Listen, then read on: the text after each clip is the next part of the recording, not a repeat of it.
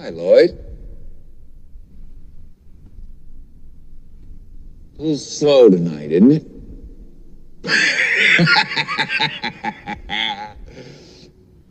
Yes, it is, Mr. Torrance. What'll it be? I'm awfully glad you asked me that, Lloyd. Because I just happen to have two 20s and two 10s right here in my wallet.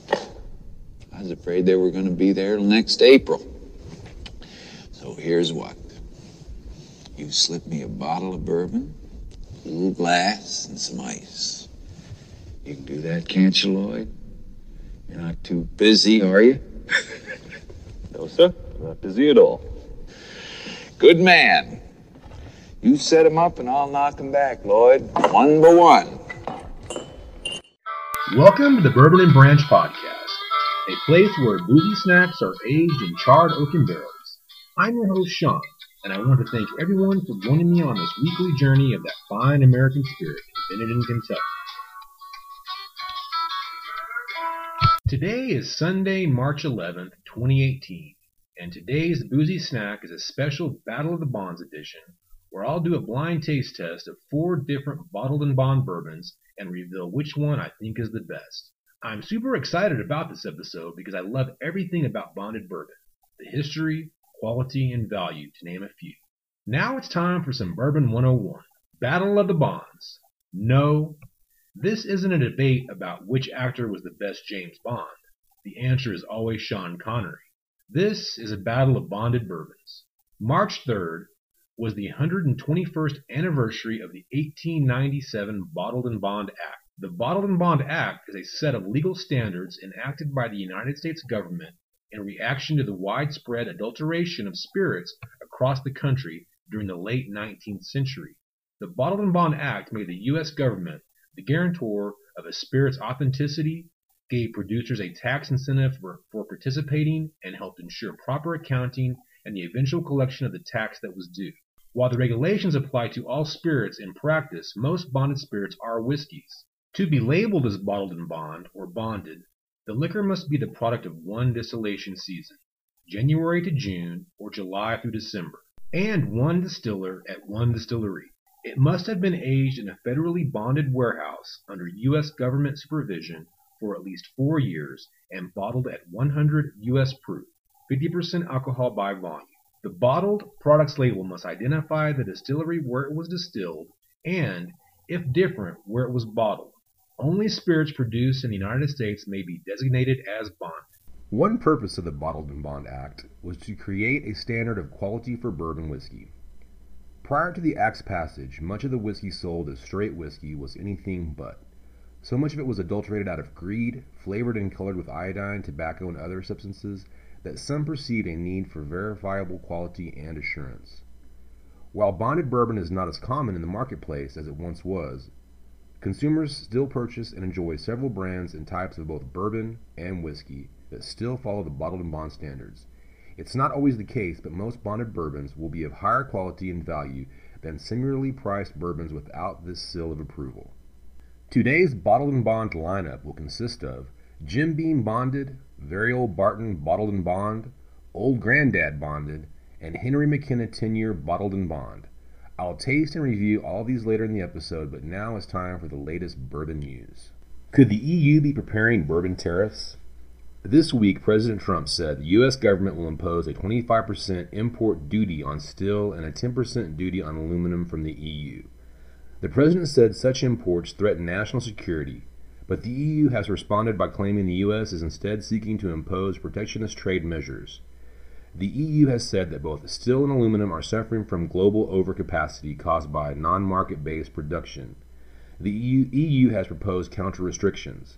EU officials had previously suggested that such measures could affect agricultural products from the U.S., including American whiskey and bourbon. The U.S. drinks industry hit out at the suggestion, warning that such action would harm consumers and producers alike.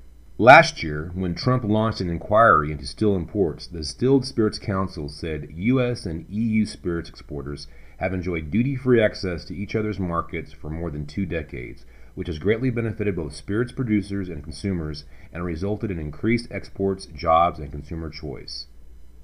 Members of the Distilled Spirits Council have made considerable investments in both the U.S. and the EU to create complementary product portfolios comprised of both domestic and imported brands. U.S. whiskeys are an important component of these investment strategies and brand portfolios. Any efforts to impose retaliatory tariffs on U.S. spirits exports to the EU will harm consumers, producers, and the U.S. and EU spirit sectors. U.S. Distillery creates first coffee bean rested bourbon. The Stillhouse Spirits Company has created the first bourbon rested and roasted small batch coffee beans, which will go on sale later this month. Stillhouse Black Bourbon has been matured in new American oak barrels before being filtered through charcoal, then rested and mellowed in small batch coffee beans.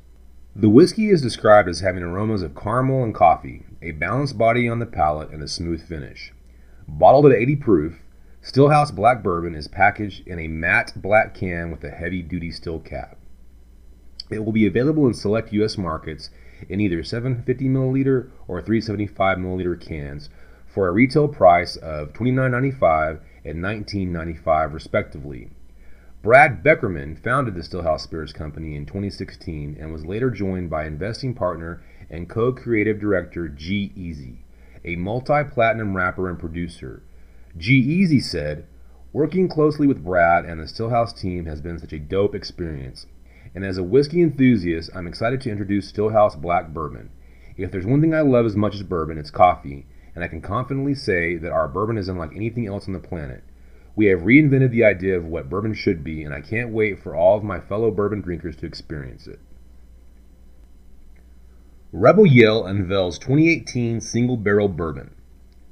Rebel Yell Kentucky Straight Bourbon has launched the 2018 iteration of its single barrel expression. Bottled at 100 proof, Rebel Yell Single Barrel 2018 has been matured for 10 years in charred oak barrels. Each barrel is transferred to bottle by hand, with each bottle detailing the barrel number and the date it was filled into casks. The 2018 release is available in most U.S. states for a retail price of $59.99 per 750 milliliter bottle. A total of 2,000 9-liter cases have been released. Aging the bourbon for 10 years really brings out the sweetness, oakiness, and caramel and vanilla notes, said John Rimpey, head distiller at parent company Lux Row Distillers. Every barrel is different and has its own unique flavor profile, creating a new experience for consumers with every bottle. Now for some bourbon history. E.H. Taylor Jr. Perhaps the most remarkable man to enter the whiskey industry during the post-Civil War years was Colonel Edmund Haynes Taylor Jr., who was born in Columbia, Kentucky in 1832. He was a grandnephew of General Zachary Taylor, whose aide told the Mexicans at a ticklish moment, "General Taylor never surrenders," a declaration which was molded into many a whiskey flask and did the old general no harm in a successful campaign to become President of the United States. Colonel Taylor was a man of education and cultivation, plus all the Taylor grit and stubbornness. He represented a sharp break with the tradition of distilling as a simple manufacturing operation. Taylor had the instincts of the merchandiser. To modern eyes, he would have looked quaint enough sitting at his roll-top desk clad in formal striped trousers, wearing a high silk hat and disposable white lawn string ties. Taylor was actually an early example of the professional executive. He was able to project himself into all phases of business, production, finance, sales, promotion, and beyond that to render important services to the industry. Taylor placed the emphasis upon pure goods and made his Old Taylor Hermitage, OFC, the initials for Old Fire Copper, and Carlisle brands a standard of bourbon quality. His barrels commanding about 20 cents more on the gallon than other whiskeys, and every tumblerful of the Old Center which emerged from the Taylor warehouses had a beautiful bouquet about its person, and was sold long before it was released. The Colonel had a firm hold on the concept of the uniform product and the consumer package. Taylor labored long and fruitfully for the passage of the Bottled and Bond Act, which would compel the seller to state on the label what was in the bottle. Until the late 1890s, a distiller's brand might be 6-year-old whiskey in one locality and 3-year-old goods in another, both bearing the same label. A cafe owner or barkeep could purchase a barrel of the best bourbon and do with it as he pleased. Once the proof gallon tax was paid and the barrel withdrawn from the warehouse, the supervision of the whiskey by the federal government ceased. Colonel Taylor was a huge proponent and backer of the Bottled and Bond Act. He lived to be 90 years old and was a bridge between the old ways and the new. Now for some bourbon trivia. Famous whiskey drinkers in history and today. Frank Sinatra. It's a well-known fact that Old Blue Eyes loved Jack Daniels. Hell, he was even buried with a bottle of Old No. 7 when he died in 1998. Last year, Jack Daniels released a bottle in honor of the late singer called Sinatra Select. What greater honor could there be? After all, he did say alcohol may be man's worst enemy, but the Bible says love your enemy. Mark Twain. Renowned author of books like The Adventures of Tom Sawyer and The Adventures of Huckleberry Finn, funny man and all-around impressive guy, Samuel Langhorne Clemens, better known by his pen name, Mark Twain, had a certain affinity for whiskey. He couldn't get enough of it, once saying, "Too much of anything is bad, but too much good whiskey is barely enough." Sir Winston Churchill. Movie stars and writers aren't the only ones that know how to put back a hefty glass of whiskey. Even former British Prime Minister Winston Churchill knew that whiskey was the key to a better life, both at home and when he was fighting for his country. He famously said, "When I was a young subaltern in the South African War, the water was not fit to drink. To make it palatable, we had to add whiskey. By diligent effort, I learned to like it." Hillary Clinton. The former Secretary of State, Senator, and First Lady is known for her political prowess, but she's also been known to slug whiskey every now and again. In 2008, a Politico reporter caught her downing a shot of Crown Royal at a bar in Crown Point, Indiana. During her 2008 presidential bid, Canadian whiskey Tis Tis Miss Clinton, the same year she visited the Maker's Mark distillery and dipped her own bottle in the famous red wax. Now we're a little jealous. At least it's clear her taste in whiskey is worth voting for. Hunter S. Thompson. Originally from Kentucky, it's no surprise that Thompson's favorite drink was whiskey. Wild Turkey beat out Chivas Regal Scotch, Bloody Marys, and gin, coupled with occasional grams of cocaine and prescription medication. It gave me a strange feeling, and the rest of that night I didn't say much, but merely sat there and drank, trying to decide if I was getting older and wiser or just plain old. From the Rum Diary. Now for the part you and mostly I have been waiting for, Battle of the Bonds. Today, I'll be doing a blind taste test of 4 different bottled and bond bourbons that are for the most part widely available and affordable, ranging from $15 to $30 at most retail liquor shops. The 4 selections include Very Old Barton Bottled and Bond. Very Old Barton Bottled and Bond is a Kentucky straight bourbon whiskey distilled by Sazerac, owners of Buffalo Trace, and their Bardstown distillery, the Tom Moore Distillery. It has a mash bill of 75% corn, 15% rye, and 10% malted barley. It retails for around $15. Next up, Jim Beam Bonded. Jim Beam Bonded is one of the latest additions of Jim Beam to come out of the famed Kentucky distillery. Bonded whiskey has long been synonymous with high-quality whiskey, and that connection comes from pre-Prohibition times when the rules around whiskey were, let's call them, not really there. All manner of things could be passed off as whiskey until the Bottled and Bond Act of 1897 came into play. Jim Beam Bonded has a mash bill of 77% corn, 13% rye, and 10% malted barley. It's aged at least 4 years, as all bonded bourbons are, as well as a standard bonded proof of 100. Next, Old Grandad Bonded. Old Grandad Bonded is one of the best values in bourbon. If you're a fan of Basil Hayden bourbon, then you'll love OGD Bonded. In my opinion, it's the better, cheaper version of Old Grandad's namesake. Yes, the Grandad is none other than Basil Hayden, and his bonded version is delicious and should be in your bourbon rotation, especially if you like the high rye variety. The distiller is Jim Beam as well. It also has a mash bill of 63% corn, 27% rye, and 10% malted barley. It's aged 4+ years, is 100 proof, and retails for around $21. Henry McKenna 10-year single barrel bottled and bond. Sounds a bit more impressive than the others, right? Well, it might be the best bang for the buck of any bourbon on the shelf, including many of the overpriced wannabes we are still guilty of plopping down $50 or $75 for simply the way they look or if they had some story that roped us in. As always, it's what's inside the bottle that counts, and I can attest that what's inside McKenna 10 is the real deal. It's distilled at Heaven Hill, it's aged 10 years, it's 100 proof, the mash bill is 75% corn, 13% rye, and 12% barley. The price is usually around $27 to $30 for a 750 milliliter bottle. And now it's boozy snack time. Felice, the Bourbon and Branch culinary expert, will graciously set up today's bonded bourbon lineup as I step away so I can sample each one in a blind taste-off and pick the overall winner.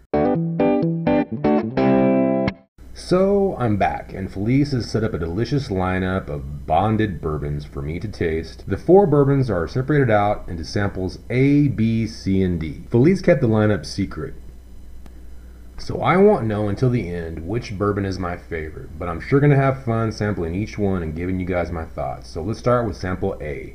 So sample A on the nose, I get mostly butterscotch and caramel. There's a slight bit of vanilla and a slight bit of cherry. There's not much of an alcohol scent to it, more of a light aroma of sweetness. Now for a taste. Wow. On the tongue, that light sweetness from the nose is a lot more intense and complex. There's some heat there in the beginning on the palate, a little more spicy, like a higher rye bourbon would be. I'm still getting a little bit of that vanilla, but more of a cinnamon note this time. If I had to take a guess, I'd say this one probably is the Old Granddad, being the higher rye bourbon that it is. On the second sip, along with the cinnamon, I get more of a baking spice note. Still that heat. It's not bad. It's not like a lot of heat on the back of the palate like it is in the front. But overall, it's a nice, complex bourbon that has some heat to it, but it's overall pretty smooth and pretty tasty. Now to taste sample B. So sample B, immediately on the nose, I'm picking up more vanilla and even a little bit of banana there. Sort of a banana, almost like banana nut bread on the nose.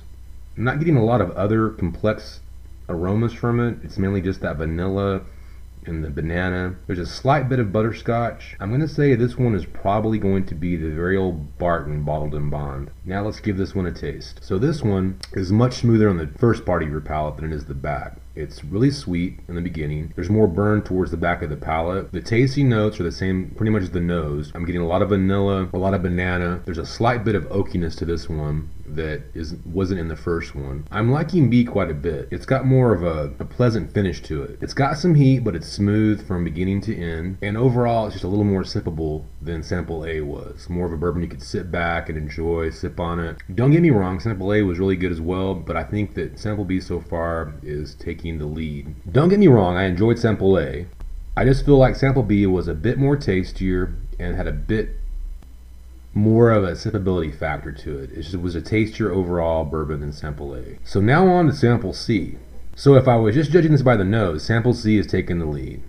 There's a lot more going on with sample C. Not only am I getting the typical baking spice, vanilla, caramel notes, but I'm also picking up a lot of dark fruits, very similar to a sherry or a cognac. I'm going to guess that age is playing a factor in this, and I'll guess that this one is going to be the Henry McKenna 10-year Bottled in Bond. It just seems so far by the nose that it's the highest quality of the samples I've tried so far. So let's give it a taste and see how that goes.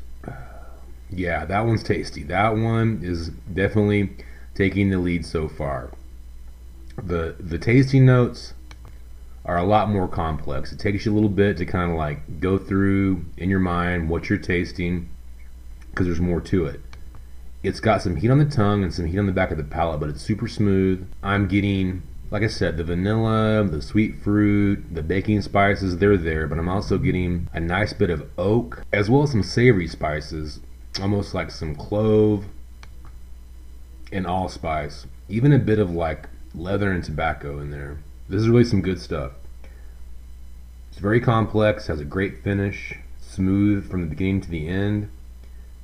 Like I said, I think it's the McKenna 10-year-old, but if it ends up being the cheapest of the bunch, which is the very old Barton Bottled in Bond, not only will that surprise me, but it might throw a hitch into my whiskey tasting expertise palate, so to speak.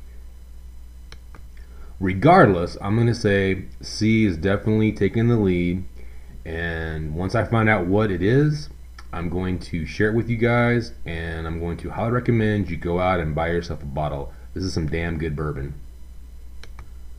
So on to sample D. Hopefully it can live up to sample C. We'll see. So on the nose, sample D, I'm really getting banana, which makes me rethink my initial prediction of B.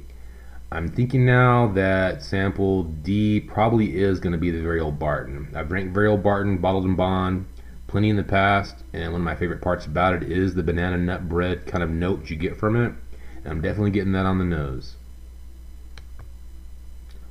So let's give this stuff a taste. Yeah, there's that banana.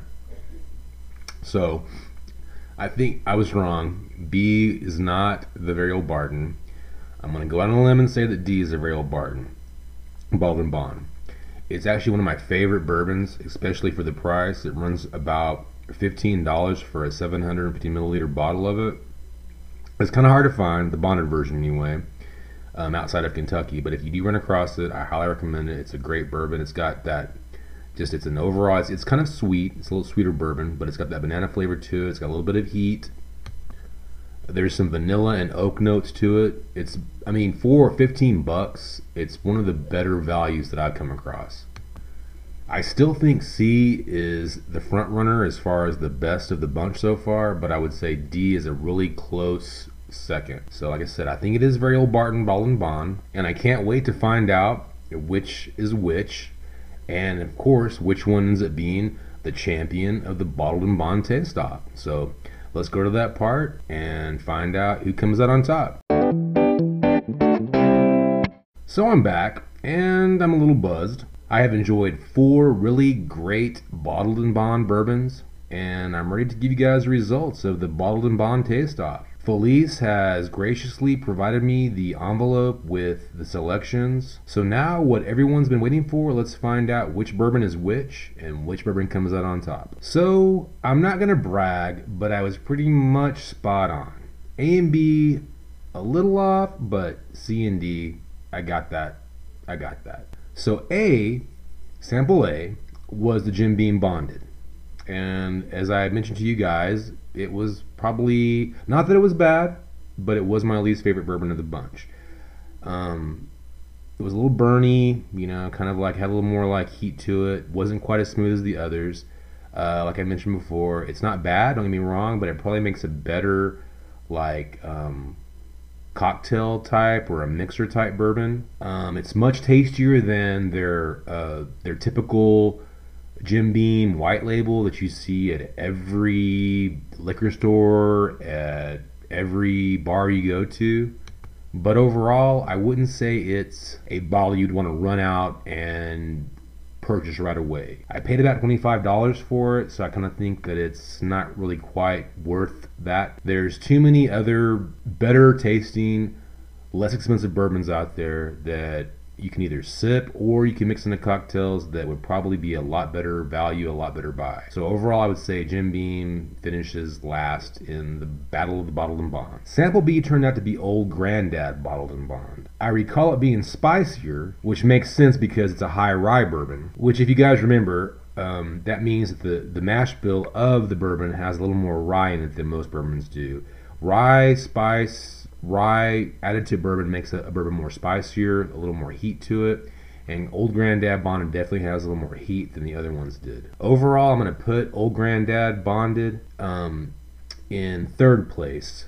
It's a really good bourbon. If you like a spicier bourbon with a little more heat, then I highly recommend it. It is a very sippable bourbon.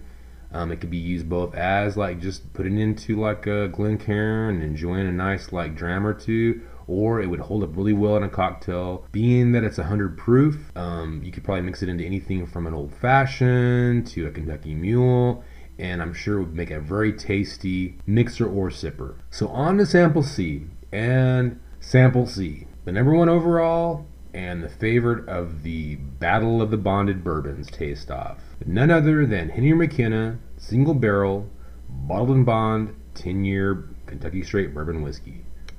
This was definitely my favorite, and it is one of my go-to bourbons. I highly recommend it for the price, the quality, the taste. It's one of the best bourbons out there. The combination of being a single barrel, bottled and bond, and 10-year aged bourbon is rare these days, especially for a price of around $27 to $30.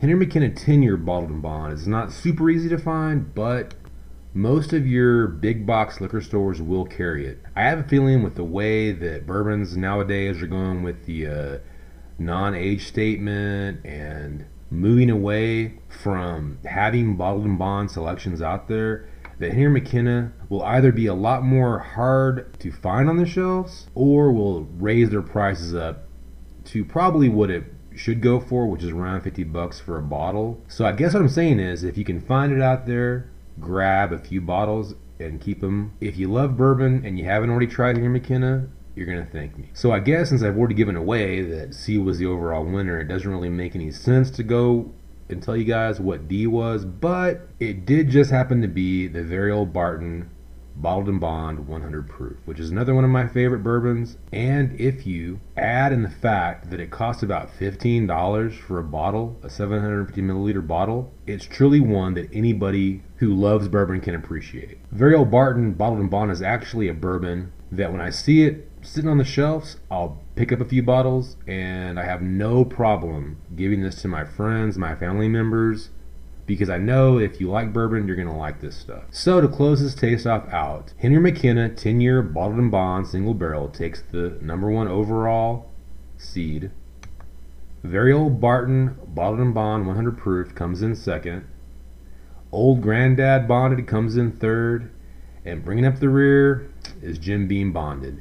Like I said, it wasn't bad, but for the price, which, I mean, $25 is not a whole lot, but there's so many other better bourbons out there that are, you know, much more tastier, much more sippable. So Jim Beam, sorry. But your bonded version comes in last place on the first annual Battle of the Bond Taste-Off on the Bourbon and Branch podcast. I hope you guys enjoyed this taste-off challenge of Bottled and Bond bourbons, and I'd really like your feedback. If you've tried these different ones that I sampled today and you feel like I was wrong, let me know. Or maybe you've got another bonded bourbon that I haven't tried before. I'd definitely like to know what it is and give it a shot.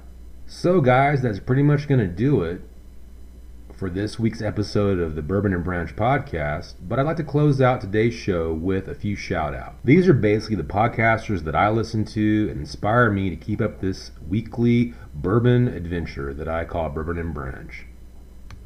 As always, Tony and Jason at the Vice Lounge Online podcast, where they like to say casino gaming, premium cigars, and fine adult beverages genuinely equal bliss. Next up is Mark, Karen, and Tony at the 360 Vegas podcast, a must-listen for anyone who loves the Neon Oasis. And of course, I can't forget Chris over at Faces and Aces Las Vegas, a super nice and super cool guy, where, as he says, what happens in Vegas ends up on his podcast. I'd also like to throw out a shout to Julian, Shane, and Eric Rosenthal at the Vegas Confessions podcast, where they share stories and experiences directly from Sin City. And I can't forget Adam over at the Travel Fanboy podcast, the podcast for unabashed budget travelers. You should also be following and listening to at Morning Neurosis and her Unwritable Rant podcast. She drinks bourbon, she tells great stories, and she creates a lot of laughs. What else do you want? Finally, don't forget to follow Paint You Up 824 on Twitter and listen to his podcast, Bonkers for Bourbon. The guy gives some great reviews on weekly tasty boozy snacks that everybody will enjoy. Finally, please follow my podcast, Bourbon and Branch, on Twitter. That's at Burb in Branch Pod. BOURB, the letter N, Branch, POD. Or on Instagram, at Burb and Branch, BOURB and Branch. Also, join our Facebook group, Bourbon and Branch Podcast. You can also email the show at bourbonandbranchpodcast@gmail.com. And always remember that there's no wrong way to enjoy bourbon, especially with friends and family sharing stories, laughs, and pours. Cheers.